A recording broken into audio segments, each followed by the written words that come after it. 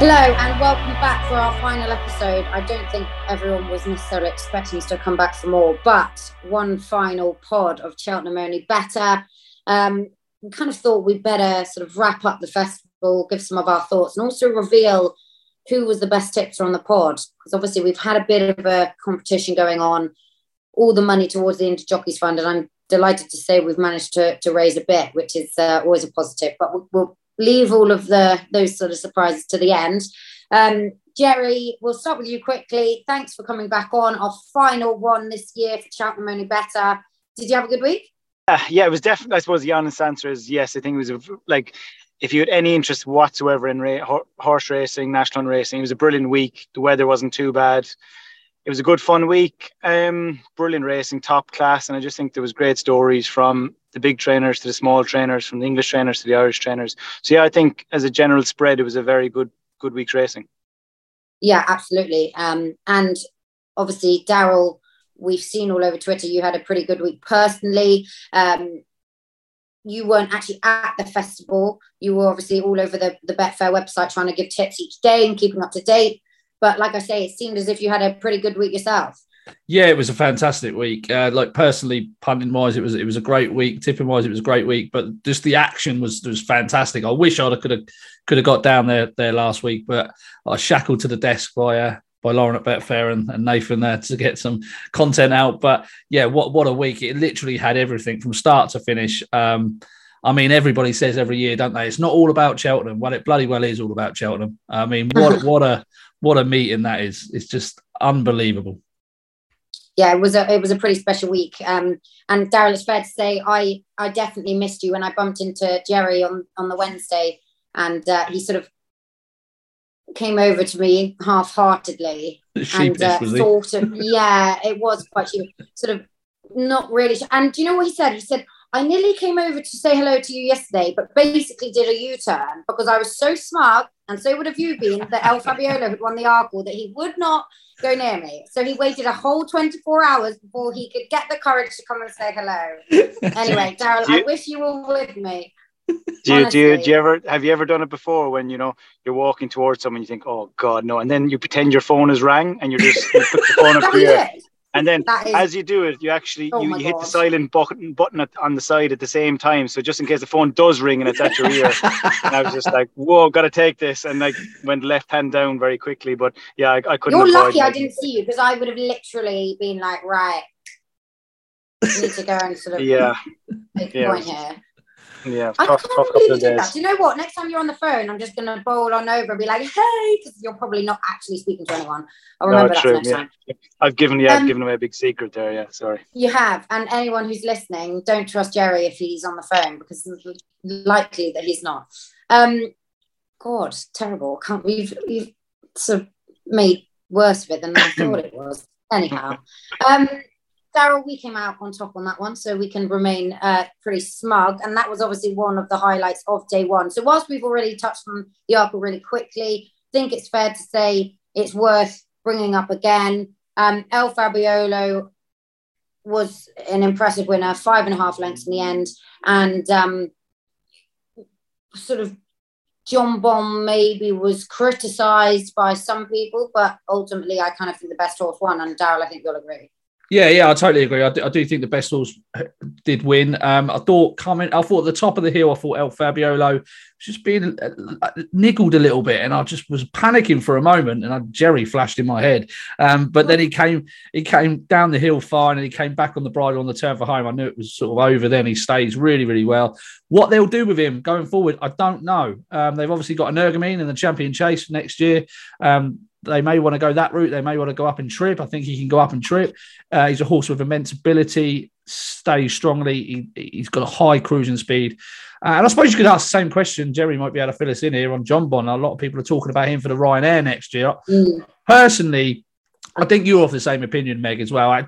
I don't think it's the trip that beat him. I just think he was beaten by a better horse. Yes, he's a very good horse, but I don't think he is at the very top of the game, and I'm not entirely convinced that stepping up and trip will see him improve a hell of a lot more. Jerry, you might be able to let us know if I'm talking rubbish. No, a few valid points, I suppose. The one thing I would say is that on the day, the best horse won. No doubt about that. There's no way. There was no unlucky loser on the day, anything like that. But I don't think the real John Bond turned up. And I'm not making excuses. I'm not making excuses. But like we spoke about it with John Bond in this pod before about how good his jumping is, and his jumping is his attribute. I just thought down the back, he was being very careful. He was very cagey. He wasn't making the ground. He couldn't lay up. No, he wasn't. It was too far out, Megan. It was too far out. But don't get me wrong, the best horse won the day. Zone. Exactly. So that's why he probably will be. He will be going up in trip, and he will be in his comfort zone, and he'll be a lot better. But I do think John Bond's better than 5.5 lengths behind. Was it 5.5, 6 lengths behind El Fabiolo? I do think he should have been closer to him. I think he should have been a better, closer race if the two horses had really turned up in the day. And that's taking nothing away from the winner. He was the horse that was probably a small bit more unexposed coming into the race. The hype was around John Bond, I suppose. But yeah, like I said, he was the best horse on the day, won. And I'm not even going to try get out of that one. That is for sure. I think best horse overall one rather than just on the day. I think you're saying the same thing. They met again. Well, El Fabiolo, he could go up and trip very easily as well, like, couldn't he? It's it's interesting because, like, you think he's not getting any younger. No, he's not getting any younger.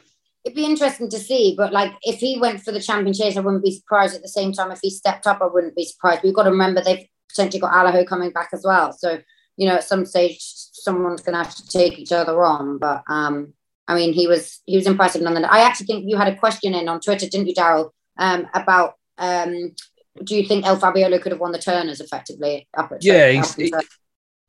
Basically, Adam said, given how the Turners turned out, how far would El Fabiolo have won it by? He wouldn't. Just saying. You not think he would have won the Turners?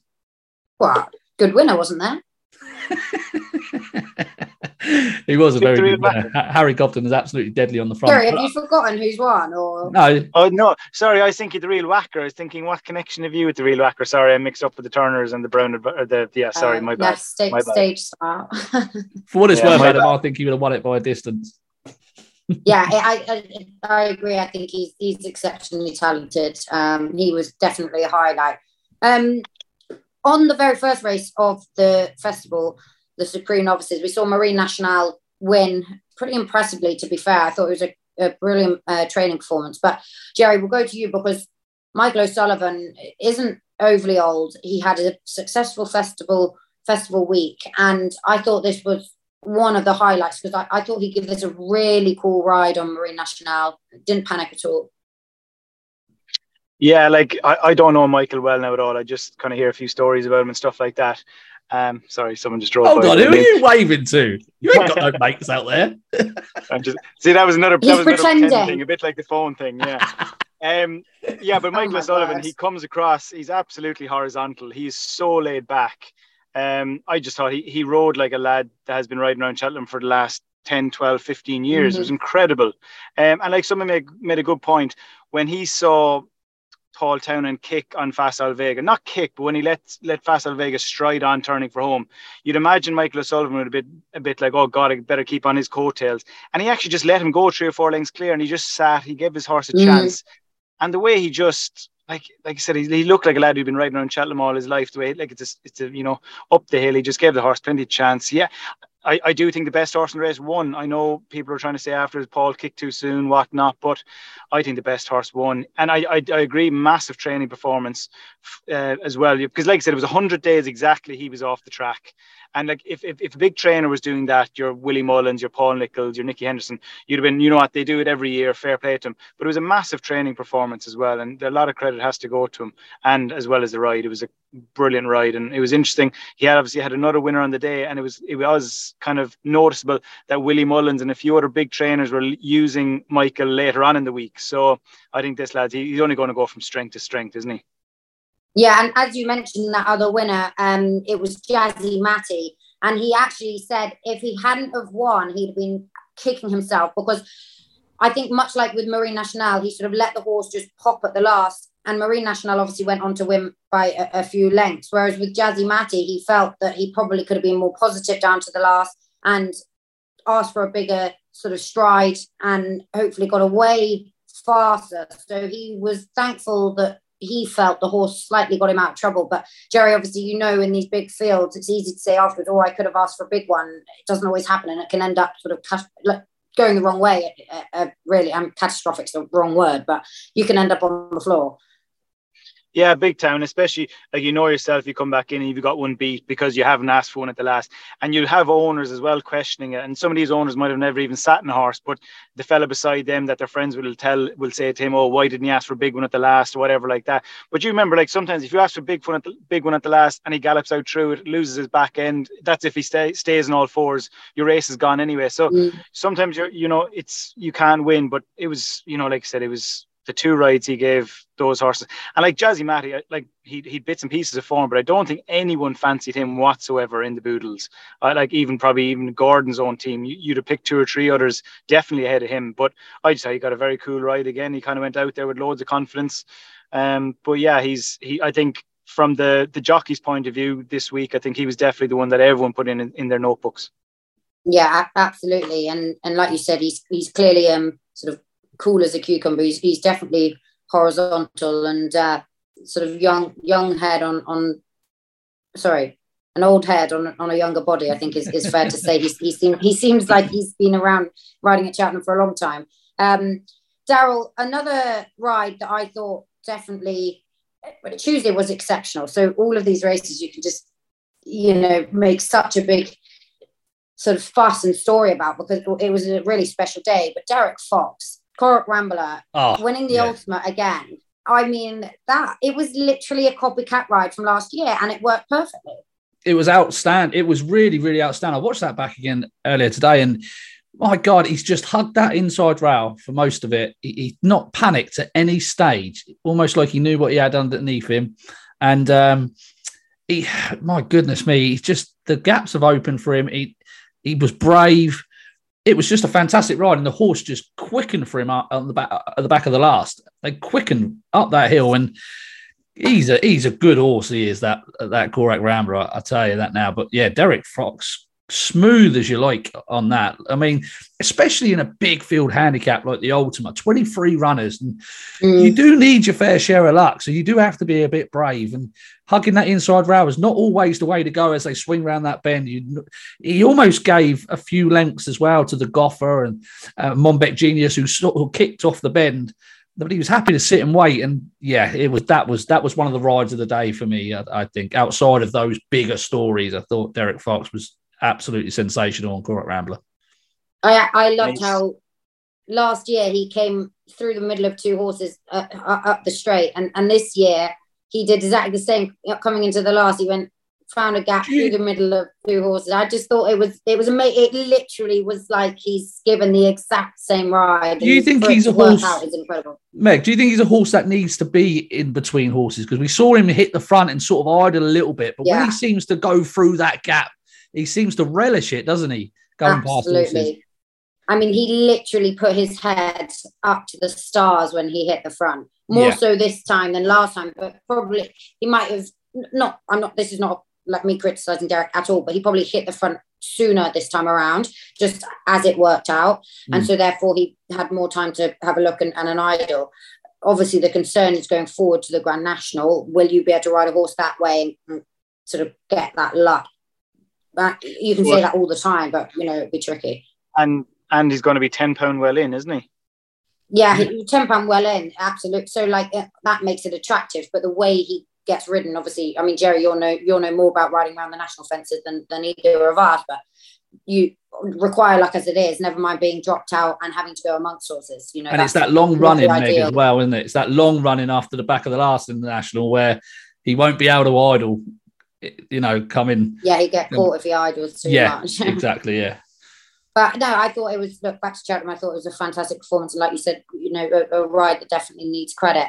Right, let's move on to our champion hurdle. I mean, to be honest, I was pretty much speechless. It was an incredible performance.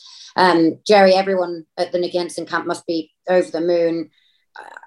I mean, again, he's made seriously good horses look totally rubbish. It was phenomenal. Yeah, definitely. And I suppose, like to be fair, you have to, like Zana here. He was like, it was an incredibly good ride by Davy to finish third. You know, he rode him to be third. But like the way he made State Man look just average. He looked like a handicapper. The way he just jumped and quickened away from him. But I just think Constitution Hill, like, it was one of those people would have been nearly disappointed if he had to get into a real battle and only won by a length. But the fact he's won by 9 lengths and nearly unextended, you know what I mean? Nico's only had to give him a slap down the shoulder. I'd say Nico hasn't actually even got lower in the saddle. And like what he did at the last, that's just pure ability. And what I liked about it, like, he came up very long, but he landed as far the other side. He didn't clip the top and nearly knuckle over. The horse has so much ability, so much scope, and I really do hope he goes chasing next year. That would be, I think he could actually improve again for a fence. Yeah, it'd be interesting to see what route they do go. That's kind of been all the talk since the Champion Hurdle. Will he go back for one more? Will he go to the Champion Chase and skip an Arkle? You know, I know that obviously the owner, Michael Buckley, has got the idea in his head that he would love to try and emulate Dawn Run and go for the Gold Cup eventually. Could he do a Champion Chase en route to that? It'll be interesting to see, obviously, where they go. But Jerry, you'll kind of know more than we will on that front. Yeah, exactly. Like the plan at the moment, if you go back to Aintree for the 2.5, and then, you know, I don't think Punchdown would be ruled out, but it probably wouldn't be. You know, he probably wouldn't have enough time in between. But then he'll have a summer break. He'll come back in next year. But he's the kind of horse you have to be careful, because you can't actually give him too long out, because he's so big and heavy. He'd get fat on fresh air. So he will actually be monitored when he's turned out for the summer, because you don't want him coming back in. He's 650 kgs and trying to get all the weight back off. So he might only end up having kind of a bit of a shorter holiday compared to some other horses. Get him back in next year. There's no rush, is there, to make a decision? And like Nico de Bombal said, yes, they school him over a fence next October and make a decision from there. But yeah, my own personal, I'd love to see him jump a fence. I know he's a Champion Hurdle winner now, but he's a chaser, in my opinion, masking over hurdles for sure. Are we getting a bit like ahead of ourselves? Like, I love Constitution Hill as well. Like, God, he's outstanding, but fences is such a different discipline to hurdles. And are we getting ahead of ourselves just assuming that this horse can skip a novice chase division and go in and run an open company next year over fences, and he can go and win Gold Cups, this, that, and the other? Jerry, is there a danger, and this is just playing devil's advocate, is there a danger of this horse not being as good as he is over hurdles, given the heights that he's reached when he goes over fences? And I agree with the novice division, Daryl. I wouldn't be a fan now of going straight for the arc or for the Champion Chase next year. I just think you're a novice for, well, hopefully one season. Just use it to your advantage. I wouldn't agree with that. And even like when Coney Gray went for the Gold Cup as a novice, it was a massive decision. I know it paid off, but after that, then he probably paid the price for it. You know, there's a massive difference between taking horses on in novice company and open company. But I can see your point of view, but just knowing the horse as well as I do and seeing him, just every time we ask a question, he just answers it. And I do, like, to me, you know, like past, you know, Champion Hurdle winners, like, you know, even like Epatante, Bouverdere, Binocular, like, you know, they were proper hurdle horses. I know Bouverdere went chasing. He never made it. He won 2 novice chases, but he wasn't a natural chaser. Whereas this lad has the scope and he physically moves a lot better than some of those previous horses I named, which is a big thing when it comes to jumping. Like the bigger, like the looser moving horse that you are, the better. Because some of these ex-flat horses that turn out to be very good hurdlers, they don't jump a fence because they've had plenty of issues along the line as flat horses and stuff. But this lad, he's a big, loose moving horse, and I do genuinely think he could improve for a fence. On that note, Meg, we got a question about this like sort of subject from Declan Healy. He said, if Constitution Hill goes chasing, which English horse do you think could challenge for the Champion Hurdle? And now I'm putting that to you two, because I ain't got a clue which English horse be good enough. I suppose the worrying thing is the first 8 home in the Supreme were Irish trained, weren't they? Yeah. So, you know, the likes of Tamaris, he's going to be going up in trip. He's going to be jumping a fence.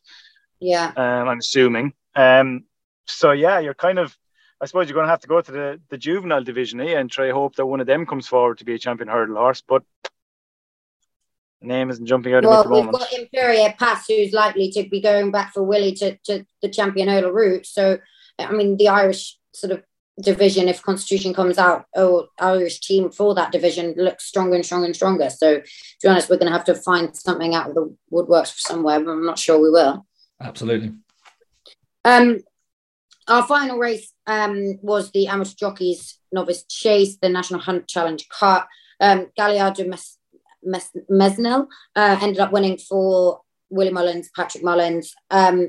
Probably wouldn't have won if it wasn't for a faller. I wouldn't be convinced that he was a highlight necessarily from the week. He was a short price favourite and sort of made hard work of it. So I think it's fair to say we'll move on to Wednesday, because obviously we want to get through some more highlights without going over the clock. I know Lauren will be on the timer, so we've got to keep moving on. Imperial Pass, I mentioned, he obviously won the Ballymore very impressively, showed a lot of speed, and I think he's got a high cruising speed as well as a turn of foot. And like I say, the initial reaction from Ruby afterwards, Daryl, was to step back and go down that champion hurdle route. So do you think that's something that is correct, or would you rather see him staying at this sort of trip and beyond? Again, he was outstanding. I think he can pretty much do anything he wants to do, really. He has got a high cruising speed. He was quicker. The only horse quicker over the first 2 days from the back of the last of the line was Honeysuckle. But Honeysuckle... Oh, my word. We forgot Honeysuckle from yesterday. Sorry. But it's fine. But Honeysuckle, the mare's race was run so slowly that it's probably not worth talking about, because I don't think Marie's Rock gave her running. A couple in behind didn't give their running. It was terribly slowly run. They were around 40 lengths behind the Supreme Novice and the handicap on the card midway through the race. So it was dictated by Love Envoi. Honeysuckle was well positioned. Yes, she got a fairy talent in, which is fantastic. But she was the only horse quicker than Imperial Pass from the back of the last of the line, and that includes Constitution Hill. And I thought he was exceptionally impressive. I personally think he's the best novice hurdler we saw last week. And that was a good field, I thought, in the Ballymore. Obviously, Hermes Allen, I don't think gave his running, did he?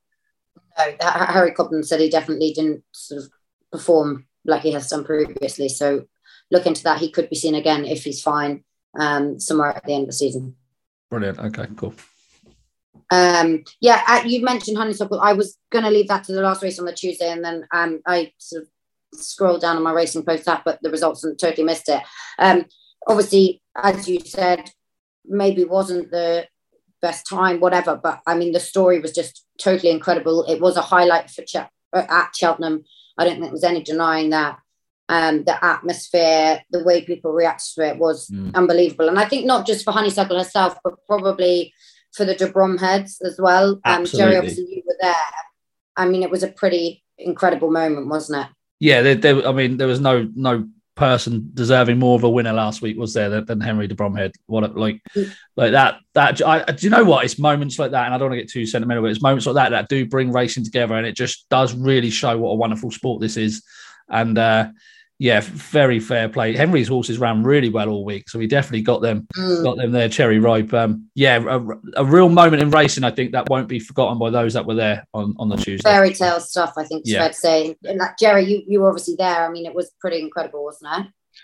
Yeah, and I don't know, like I love my flat racing. I know I followed an awful lot during the summer, but you just could not replicate that, what happened on Tuesday at Cheltenham last week. You couldn't replicate that in the flat, no matter how many derbies or whatever you want to compare to Guineas, or you just could not compare the atmosphere that was there. Like, from a personal point of view, you kind of with the disappointment of John Bon, which was kind of annoying. Then obviously Constitution Hill was incredible, and then obviously, I suppose from a personal point of view, I kind of thought we might win the mare's race, one of Nicky's horses, but then with the actual result, like, it just lifted you again, because nobody, like you said there, nobody could find any, like, she was just an incredible filly. It was just an incredible day. And it's interesting because I was in the parade ring when Constitution Hill was coming back in, and I looked up at the stand and it looked busy, and I thought, geez, it's absolutely packed, the amount of people coming to see. And then half an hour later, when Honeysuckle came in, there was nearly an extra 10 people deep to see her. It was just, you couldn't replicate that. It was just an incredible story. I suppose the fact that they got a bit of kind of grief for not going for the champion, but all in all, it was the right decision, I think. And I was one of those people that thought she should have went for the champion. But fair play, it was just an incredible decision. And the fact that she was retired there and then, I think they were actually even on about getting her swabs done and getting her covered as soon as they could. But no, it was just an incredible day. And I just like you said there, Johnny Burke, like, fair play to him. He gave Love Envoy, incredible ride. Like at one stage, like he was clocking 17-second furlongs. He was doing 23 to 24 miles an hour. He got such a soft lead. And fair play to Honeysuckle, you know, it was going to turn into a bit of a dash up the straight, and she still had that will to win. That, you know, she showed those guts, and no, it was brilliant day. And like I said, it was a great result, and especially for the Bromheads, you know, and to see all some of the kids, the friends and the daughters there was just a brilliant story. Yeah. Did anything come out about Marie's Rock? Yeah, after that race. Nothing to note, I don't think. I think just with hindsight, I suppose the fact that she was going to be going 3 miles in 2 days' time if she ran the stairs, probably, you know, I think if we time over again, she probably would have gone forward and probably pressed the leader. But she does need to settle first as well. Yeah. You know, you do have to switch her off first. But I just think stepping back up and trip. But yeah, she was disappointing. There's no getting away from it. She didn't turn up at all. Well, I'm slightly conscious of the clock, and I want to get through some more of these races, so we'll kick on with the rest of Wednesday. Some of these I'll sort of mention without going into deep discussion. Obviously we don't want to miss out anything, but the Royal Whacker was another amazing story. I thought Sam Twiston-Davies was exceptionally good on him as well. Real positive ride, and his jumping, I mean, Jerry, that's the type of horse you want to be on around Cheltenham, isn't it? Yeah, massively so. And the other thing, I suppose, the disappointment in this race for me was Jerry Colomb, that he didn't travel better. He just lacked that gear that you have to have in top class. Yeah, and he just, like, and what really annoyed me is that a lot of people were giving out afters about Jordan Gainford, saying, oh, he you know, if Davy Russell or if Jack Kennedy was on the horse, they would have won. I couldn't have that whatsoever. This horse for me lacked the gear on the day, didn't travel, didn't bring him into the race far enough. And he looked slow. There's no getting away from it. Like before this race last week, I thought he was going to be a real genuine Gold Cup contender for next year. And I do really like the horse. I tipped him up beforehand. But for me, he just lacked that bit of class maybe to travel through these proper Grade 1 races. And I just couldn't have it that Jordan Gainford was anything to blame. I thought he gave the horse a lovely ride and did very well to get the horse as close as he did. He's a national type, isn't he? Like an Irish national type, isn't he? Yeah, exactly. And I just, like, I even thought afterwards, Daryl, like, does he even have the speed to travel in an English national now? Yeah. Because you do have to, you know what I mean? That is a bit of a worry, but nothing you can't take away from the real Whacker. He jumped, he travelled, he lives a bit on the edge. Sam was throwing him at fences. He came up every time. It was a great performance. And I thought Sam gave him, you know, an exact ride to get, you know, he had a small bit up his sleeve jumping the last, and he held it on the whole way up. But yeah, no, I was taking nothing away from the winner. Great result. And for a small stable, you know, a brilliant result. Another pretty awesome ride was from Harry Skelton on Langadan in the Coral Cup. He finally got his day in the sun at the festival. He was continued to be fairly well fancied to run into a place because he, for whatever reason, is good at Cheltenham and also at the time of year. Daryl, just have a quick line on him because I do think it was, you know, a highlight for many reasons. One, the horse is not very big, but he's got a heart of a lion and he deserved the day more than anyone. Yeah, absolutely. He did. Brought down in the race last year. Obviously went to Aintree and won, and then has come back and finally got his Cheltenham Festival victory. Yeah, like the ride again was fantastic. I mean, there were so many good rides last week, but Harry's just snuck him into this race. I mean, you could have almost picked him out from a long, long way out, the way he was sort of travelling, keeping him nice and tucked in.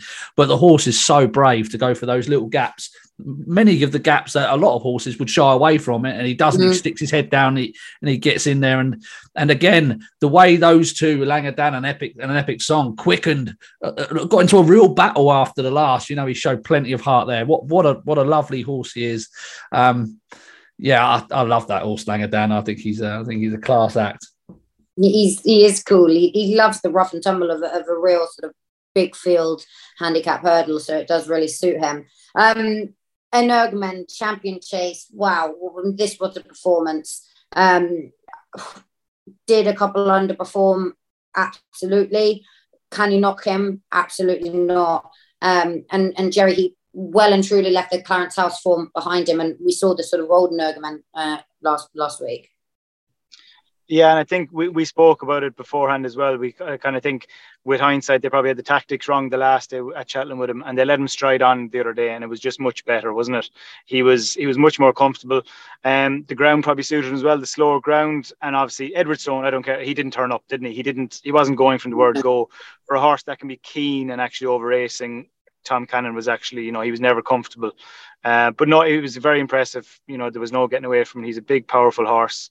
And no, it was good for the English point-to-point scene. He came through that kind of division. So, it was good for them. And no, fair play to Tony Bloom. He's got a good horse in his hands. Yeah, absolutely. It's nice to see him in back to proper form, because we've seen a few sort of under par performances from him, I think it's fair to say. Cross country trace went the way of Delta Work. Gordon Elliott with a 1-2. I thought Galvin ran really well his first try in the cross country races. He'll certainly be back for more action at some stage. The Grand Annual went to Mascada, Dara O'Keefe and Henry de Bromhead. Like we said, Henry did have a fantastic week. But the final race on the Wednesday went to A Dream to Share, which, again, this was another kind of fairy tale, a dream come true for sure for the Gleeson family. John Gleeson on board, still doing his leave certs in Ireland, which is amazing. He's still studying, has a champion bumper winner, first ride at Cheltenham, quite incredible. And obviously, JP McManus bought the horse from John's dad, Brian. Daryl, for someone who has little experience, who's still an amateur, riding in a Grade 1 at Cheltenham, what a ride this was. Yeah, my goodness me, balls of steel. That's the definition of that. Christ. All that pressure on your shoulders as well. And the horse was well fancied. Big money purchase from JP. You've been trusted by JP to keep the ride on the horse. My God, he's a jockey going places. He is. That's for damn sure. In the race overall, I thought it was a fantastic race. I thought there were a couple that were given too much to do. I've got to be honest. It's for me. I thought was given him so much to do at the rear of the field, but again, he did kind of settle. So your tomatoes with that sort of thing. I thought Captain Teague ran a blinder. I thought that was a fantastic run from him. Always on the sharp end of the pace. Did the best of those on the sharp end. He looks a serious horse for the following season. But just touching quickly, Meg, on the what do you call it? The cross country chase. Do you think, we've got a question from Sam McGuire, is it time for this race to have penalties and whatnot to make this more competitive? Would you like it to go back to a handicap? How do you see the cross country chase? My personal opinion is I kind of would like to see it back as a handicap. I think it would make it more competitive for sure. You've got two proper Grade 1 chasers who were potentially Gold Cup horses at one point going into this division. So, yeah, I do feel like it should be a handicap. I don't know what Jerry kind of thinks about that. Yeah, well, I suppose just as well they got rid of saunas, because if it went back to handicap, there'd be a lot of lads in the sauna trying to do 10 stone when you've got, like you said, when you've got Gold Cup contenders in the race. I don't know. Like I could actually see it going down the penalty route as opposed to handicap. But yeah, I can see their point of view, because, like you said, you've got proper Grade 1 horses here, and it was a great race. It was a great spectacle. But you kind of do feel sorry for some, even the kind of the proper cross country specialists in behind that on ratings that they're probably £30 less, but they can't compete with those sort of horses. But no, it would be interesting. I don't personally think they'll be reassessing it, but I think it'll stay the way it is. But yeah, it would be interesting if they did bring in penalties. I think as a punter, right, I think a lot of punters just think I can just get smashed into one in here because I know the likes of Delta Work is not going to be beaten by half of the field. So as a punter, I think a lot of people go into the cross-country chase with a bit of a banker in their back pocket. But in terms of a race, I think penalties have to come in, don't they? Yeah. At some stage, make it slightly fairer for the others. Could be somewhere Jerry Colongo's in a few years' time when he's not quite good enough for the World Cup. We'll keep an eye on that.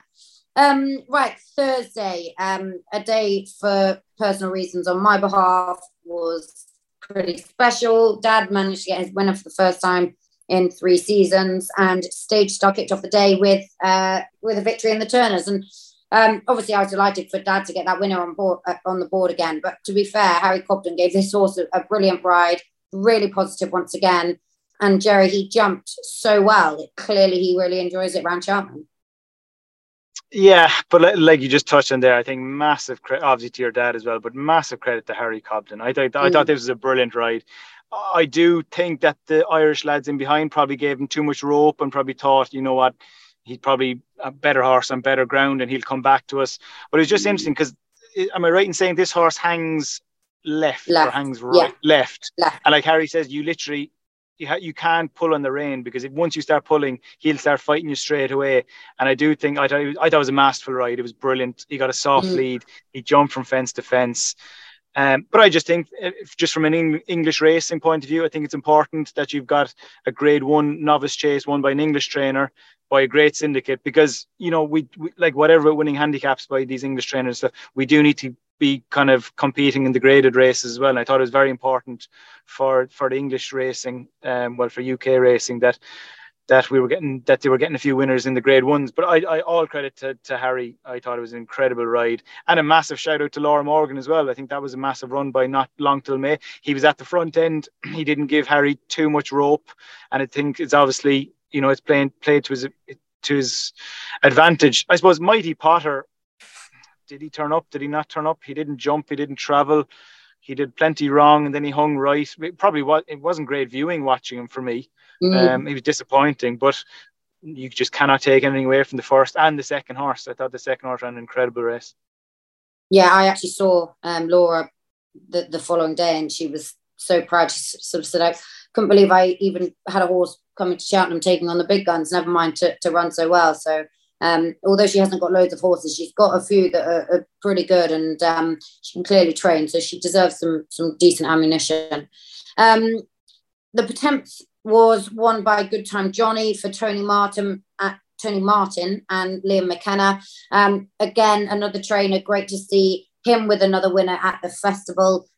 He's had winners left, right and centre, flat jumps, everything. And this was, I think it's fair to say, Connections celebrated properly and sort of shouted this one home for sure. But in fairness, Daryl, Good Time Johnny won fairly well in the end. Yeah, and another great ride by Liam McKenna, really, because it was a never say die ride. He was stone cold last, I think, coming down the hill, and he's one going away with plenty in hand. You do love it as a punter. You do love a jockey like that who doesn't give up, and does know their horse well enough to think that you just got to keep shoving away and keep pushing, and he will come good for you.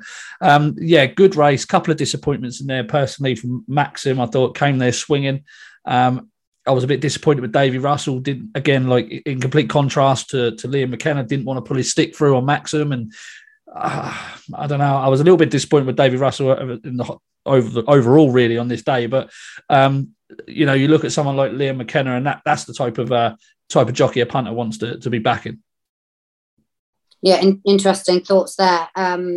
One jockey that we certainly can give credit to for her ride on Envoy Allen is Rachel Blackmore, back to proper Envoy Allen performance, I suppose, in the Ryanair. Jerry, I'm going to go to you because I just wanted to get a line on Shiskin as well, who didn't really travel with the same enthusiasm as he did when we saw him return to winning action last time. And I just wanted to get your thoughts on both the first and the second in that. Yeah, I suppose with Shishkin, after he won at Ascot the last day, like Nico de Bombelle commented afterwards, and it was very, anyone could have picked out. The minute he jumped one or two fences, he knew the horse was going. Mm-hmm. He knew he was in business. And I think it was the exact same here today, but it was actually even earlier when the tapes went up. We knew you were beat. He just never, this horse, for some reason, he was just a small bit reluctant at the start. He never got into a rhythm. Like the plan from Nichols' point of view, he wanted to give him a bit of room. But then the horse started jumping left a small bit, so he had to kind of switch in left because he ended up bumping a few lads mid-air and stuff like that. And then when he was in amongst horses, he didn't travel great. And yeah, like he was disappointing, very disappointing. There's got to be something wrong with him, Jer. There's got to be something wrong with him. Jumping out to the left. Yeah, but you say that, and then the way he flew up the hill, it's like, was it? Yeah, but he's gone from a champion chase winner to looking like he wants. Just thinking about it. I don't know. There's so many ways. From a champion chase winner to looking like he wants 3 miles in the space of 3 runs, though. Yeah, I do know that they're on about taking the tongue tie off, and Nico kind of blamed that he didn't face it properly or whatever. But I don't know. For me, the horse, he definitely thought about it in his head down the start. I know Ruby made a point afterwards. He'd love to see blinkers on the horse just to wake him up a small bit and just make his mind concentrate. Because, if it's a physical issue, horse doesn't come up the hill as well as he did and get as close as he did to Envoy Allen. But aside from that, we cannot take anything away from Envoy Allen, and a massive training performance again, because it's not that long ago this horse was a massive talking horse. He won the Bumper, he won the Ballymore, he was the next big thing. Then obviously changed stables, things didn't go according to plan, whatever. And like this horse could have very easily been retired, or even, you know, but he's just come, Henry's just found the key to him again. But I just love the way he jumped and he travelled, the way he was in Rachel's hands from the minute the tape went up. He really wanted it. And I thought he was a very good winner, and you cannot take anything away from him. It was a great performance, and I think it was good from Cheveley Park's point of view. They haven't had the best of seasons with the amount of horses they have in training and stuff, so it was good to see them get one on the scoreboard as well. And it just, hopefully they'll turn up now and kind of reinvest next season again, you know. Yeah, absolutely. They've obviously they've sort of openly said, you know, they've had a couple of incredible seasons, and this year hasn't been their year, but like you say, nice to see them with a good winner at the festival. I think it's fair to say that there's only one race that Daryl wants to really discuss, and that is the next one. And we couldn't really put this to you, Jerry. I think that would have been slightly unfair, because Sire de Burley, 66-1, when we talked about him in the pod earlier in the year, and Daryl, we basically were like, is he actually serious? Like, basically laugh. Thought you totally lost the plot, but he won. Oh, and my God. I just can't even believe it. Do you know what? Thank the Lord, because to be honest, this horse coming in has basically paid all our Indie Jockeys Fund money. I'll tell you the total at the end, but thank the Lord you were on this one, I tell you. He was brilliant, wasn't he? He loves Cheltenham. He loves the spring. He's just such a gutsy little horse. I love him to death. Things didn't go quite to plan for him last year in the attempts when he was sort of really badly hampered. And he went out and won at Aintree, and I wasn't on him when he won a Grade 1 at Aintree, beating Flora and Porter. And do you know what? This horse, he's got the same sort of ride or run style every single time. He looks a little bit outpaced at top of the hill. He comes around a bend, and he doesn't give everything until after that last. And I think a little bump at the last really sparked him up as well. And that was a moment I'll never forget. That honestly, for someone like me who's trying to make their way in the game, like to tip 100-1 winner for Betfair at Cheltenham Festival in a Grade 1 is just like I don't know how. 100. Well, yeah, I'll put him on my anti-post column back in January for the Cheltenham Festival Focus Followers, a series that I do all from October to March. Oh my word! And I'll put him up at 100-1 then. Yeah, so yeah, you've flown this one. But a moment I'll never forget, Meg. A moment I'll never forget. And then Nick Luck shouted me out as well, which was great. Did you say again? Sorry. Nick Luck shouted me out as well, which is great. He did. I was with Nick on the Luck on Sunday show this weekend. He gave you another shout out. I'm not sure if you saw that, but he did give you another shout out, because that was pretty impressive tipping. So fair play. And every time we brought the stairs back up, you remained faithful. So yeah, we'll give it to you. Credit where credit's due. The plate handicap went to Seddon, who has definitely been revived since joining the John McConnell team. And the Kim Muir went to Angel's Dawn for for Sam Curling and Mr. P.A. King. Not sure, Jerry, you may know him better than I do. But the one that I did want to mention is You Wear It Well, winning the Jack de Bromhead Novices Mares race, beating Magical Zoe. Bit of controversy around that, but ultimately I think the winner was very impressive, and thank the Lord boosted the Challow Hurdle form. Yeah, and I suppose, like, I'm not just saying it now because I did actually back her on the day You Wear It Well, but arguably she actually had the best form coming into the race, didn't she? You know, she was second in Grade 1 behind Hermes Allen, and like he was at the top of the betting for the Ballymore. She'd won a Grade 2 since. To be fair, Jamie Snowden, I think he's really placed his filly incredibly well this year. She's a nice filly with a nice pedigree as well, so she's an extremely valuable commodity now, especially after winning at the Cheltenham Festival.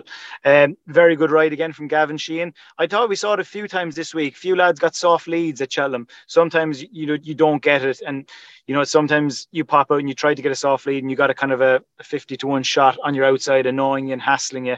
Whereas Gavin, he jumped out. I don't think he necessarily had to make it, but he got a very soft time of it again, a bit like Johnny Burke did in the mares race earlier in the week.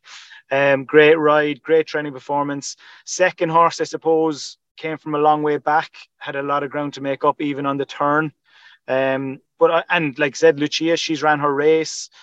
She's a bit gassy early. I do think the £5 penalty is probably gone against her. You know what I mean? She's been beaten 4 lengths, giving the winner £5, but take nothing away from the winner. She questioned who had the best form going into the race. Given a great ride, like I said, by Gavin. But yeah, what I liked about her, if you watch her back as well, the way she jumps, she looks like she'll jump a fence as well next year. I think they're on about going down the Love Envoy route this year and going to Fairy House for the Grade 1. But I do think she could be an exciting mare again next year going over fences. Yeah, I think that is the route that they're likely to take, if not this season, then definitely in the future. But again, like with Constitution Hill, she will have a school over fences at some stage, and then they can make a decision going forward.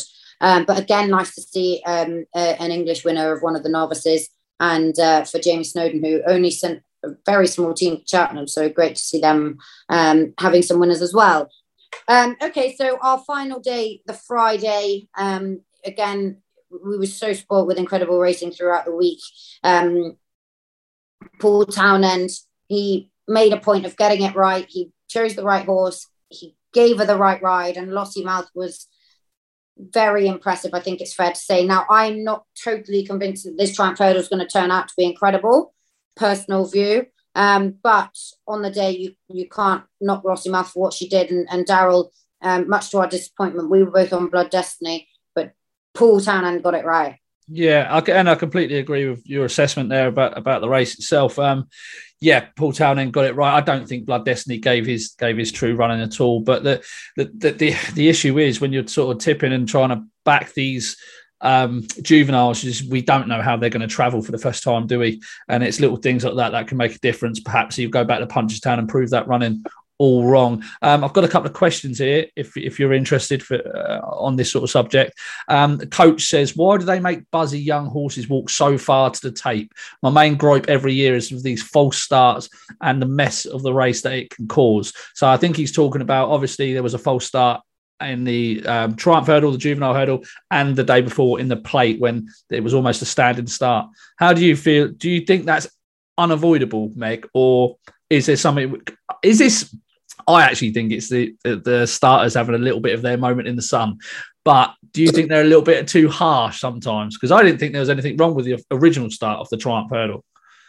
Sometimes I think they should let them go. Sometimes I can kind of see it. But I think, Jerry, you're the person to ask. You know, you've ridden against the tapes more. I've been lucky in that fair start because you're in the stalls. But, you know, Jerry, it's frustrating when there's a full start for the jockeys, and ultimately no one wants that to happen, but sometimes it's clearly out of control. Yeah, definitely. And like, I suppose with this race in particular, I think it was actually Ben Pauling's horse. It was in a Gypcot. I think like French horse, first run in England, he was a bit buzzy down the start. But like I said, these are young horses as well. But the other thing is too, trainers are a fraction to blame as well, even though they're stood in the stands. They're telling their jockeys, get a good start, be handy, and all of a sudden you've 12 horses deep at the tape, and you're going to have something cause a problem or whatever like that. But yeah, I can see his point of view, but I don't think there was too many false starts this week, was there? No, there was a couple that were. Yeah, a couple were dodgy, weren't they? I mean, like, I'm not a massive fan of the standing start where they want them to sort of all line up at the tape and sort of. Yeah, I think that's nonsense because Daryl, part of it as well is, like you said, they go quite far back. Is, they might be saying, the sergeant might say, right, lads, you've got 30 seconds. If you go for a little walk back and come in and just walk, you'll be the right time. So, when you've got that many horses, it's hard to obviously control them all. So keeping the horses moving to an extent obviously helps, and you're trying to get it right with the off time. So it is a bit of juggling at the same time. And although it looks like sometimes they're going miles back, it's because of the time before the off. Okay, that's interesting. I didn't know that. If they keep taking small turns, they start kicking, or someone gets wiped out, and then they almost get worse. Bit of space once they're walking, you can the jockeys fit into their position a bit, and then you want to hope that the basically front row can try and keep everyone slightly under control, but it doesn't always happen like that. But that is part of the reason. Anyway, County Hurdle, we saw Bridget Andrews winning again, which was brilliant for Dan Skelton, Favor, who was 33-1.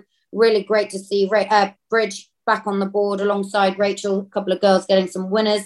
It was brilliant. Then we saw another novice go to the way of GB, Stay Away Faye, and we must all thank Charlie Davies, who came on one of our earliest pods. And at the end, we said, right, Charlie, come on, give us a tip that's, because I think he came and talked about the Gold Cup and another race. And so we said, give us one we don't know about. Stay Away Faye, 33-1, I think it was at the time.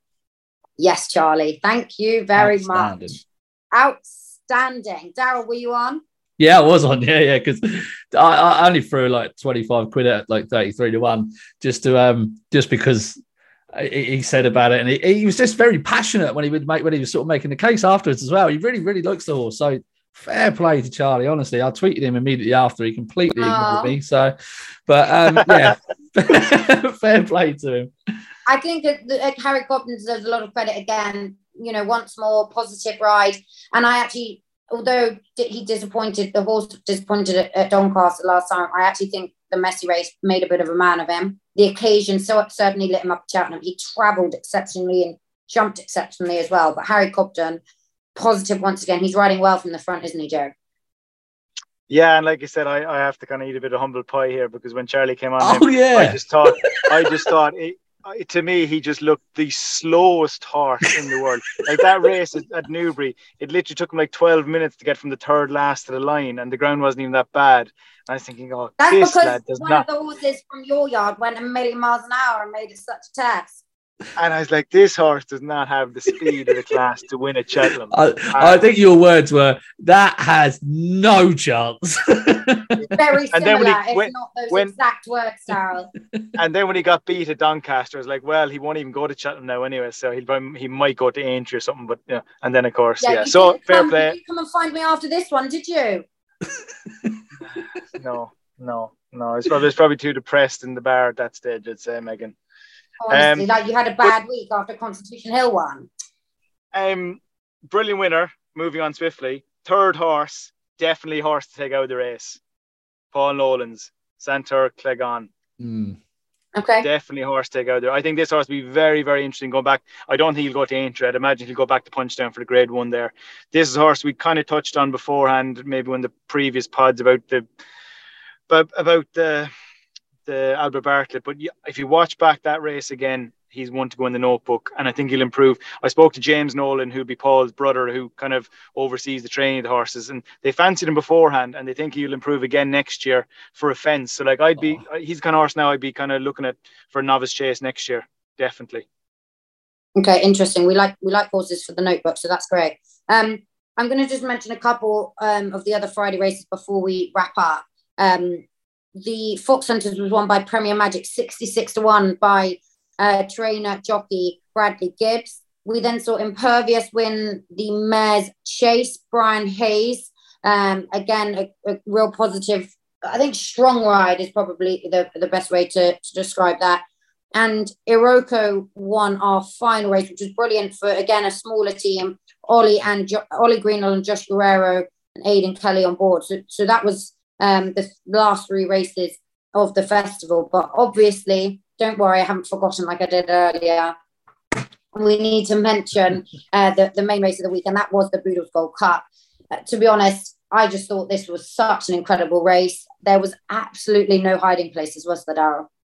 Absolutely not, no. And it's not often you have a race that pans out where the two best come to the fore, and that was absolutely the case. I mean, under no doubt about it, that Braeburns Game, best of the British, and Gallopin Deschamps, best of the Irish, came together head to head, and Gallopin Deschamps gets on top from the back of the last to the line under what was a fantastic ride for Paul Townend. Gallopin Deschamps is a wonderful horse for sure. Braeburns Game just the same. Do you know what? I would love to see them both on a flat finishing track and see how they got on there, because I think that would be a good clash. I hope to God that these two keep battling out for the next two seasons, if you like, because I think that they could really sort of brew up a good battle each year. And I thought they were by far the two best horses in the race. The likes of Statler and maybe not so much Noble Yates, but they were ran off their feet in that early part of the race, where it was so imperative to get a good position. Nothing really went right for Gallopin Deschamps at the rear of the field. But he proved he is the best about. And what a Gold Cup! It was a proper old school Gold Cup, wasn't it? Proper test. It really was. And fingers crossed that both horses do stay sound, and we can see them come up against each other in the future, whether that's, the end of this season, Punchestown, whether that's next year in the Gold Cup, King George, who knows. But I did see someone say that Brave Man's Game didn't stay. What a load of rubbish. Yeah, I think that's unfair. I think, what a load of rubbish. That he stays, he's proven that he acts around Cheltenham. Yeah, perhaps the stiff uphill finish just maybe edged him out right at the end, but he was on the sharp end of a decent pace. He definitely stayed. Nonsense, whoever says that is rubbish. Jerry, do you think that the stamina thing is just purely he's been beaten by a better horse on the day rather than he didn't stay up the hill?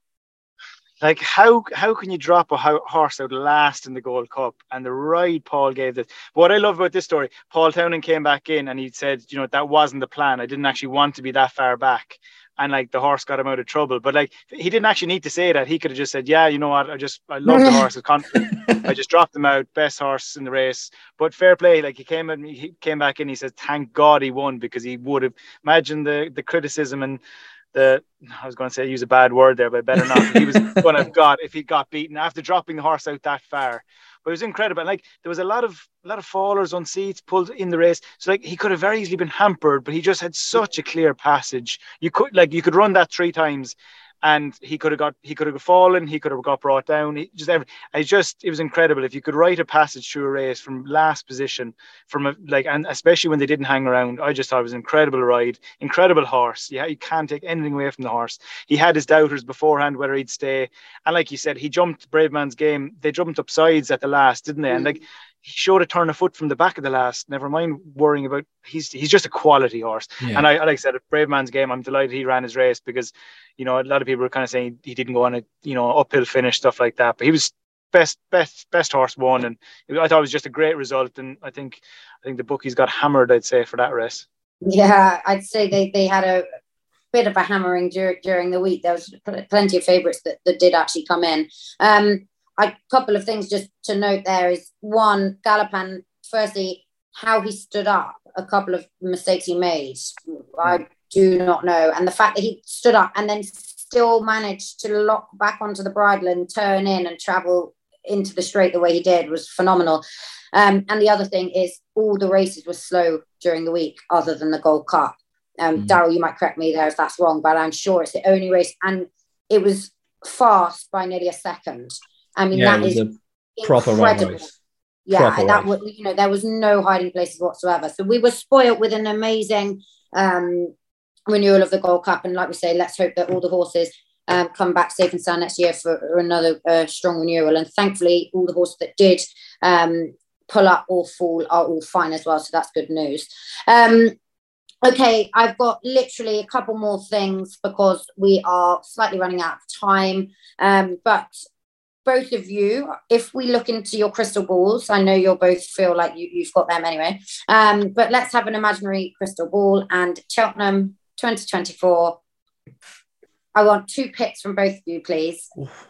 Either a big story or a winner, or it doesn't have to be what's definitely going, what you would like to see. Either way, I want 2 picks from you both. Let's start with you, Daryl. Right. Okay. So I'm gonna give you a tip first and foremost. I'm gonna say that Sir Gerhard, who is around about 33-1 will win the Ryanair next year. I thought he travelled exceptionally well for the Brown Advisory, and he's obviously a non-starter at 3 miles. I think the 2.5 miles is perfect for him. So I'd probably back him after Punchestown, because he'd probably flop at Punchestown first. The other is, I would like to see Constitution Hill go straight for a Gold Cup. Oh my word! Right, okay, so that's your fantasy one. Yeah. Okay, and Jerry. I thought my Constitution Hill fantasy was bad enough until I heard that one. So mine is that Constitution Hill wins the Champion Hurdle on the Tuesday and then comes back and wins the Queen Mother on the Wednesday. But, my word! Are you having me on? Just turns up. No, I do, like, I don't know, like, regardless whether he goes for the Arkle or the Champion Jazz, but I'd love to see Constitution Hill at Cheltenham in one piece next year, still unbeaten, and over a fence. He's my. We don't do sitting on the fence on this pod. In which? In the Arkle. Okay, fine. Really? That's your first one, and then your second one. My second one is Magical Zoe. Stepping forward next year. She's not a massive filly. She's not over big. I think she'll stay over hurdles. I don't see her as a chaser, but I think in the mares race next year, she's an improving sort of filly. She's lightly raced. I still for me, she ran an incredible race the other day, and for me, I think she's the mare that I'd be siding with going into next year into Open Mares Company.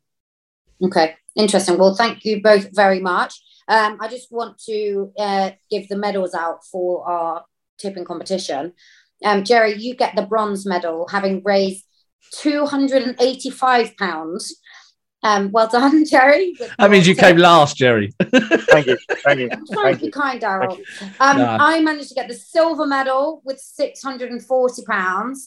And thank the Lord we had Daryl, because otherwise the poor Inter Jockeys Fund would not be getting much benefit from just me and Jerry. But Daryl managed to raise £1,560, which is just insane. So Daryl, thank you. The IGF will be thanking you massively as well. So a total of 2,485. I think we'll be pretty pleased with that. And obviously thanks to Betfair, who have allowed us guys to have the sort of £20 to spread all across the festival week. And for the last however many months, we've taken full advantage of all those bets for the Jockeys Fund. So big thanks to Betfair. Unfortunately, that really is it for Cheltenham Only Bettor, but we're going to do our best to try and sort of wangle our way into getting another podcast of some description before we go into Cheltenham Only Bettor for 2024. But obviously, thank you everyone who has listened, tuned in and watched. And roll on next year. Can't wait. And hopefully, Jerry, we can reverse the form, and we're going to have to up the game, I think it's fair to say. Definitely. No. For sure.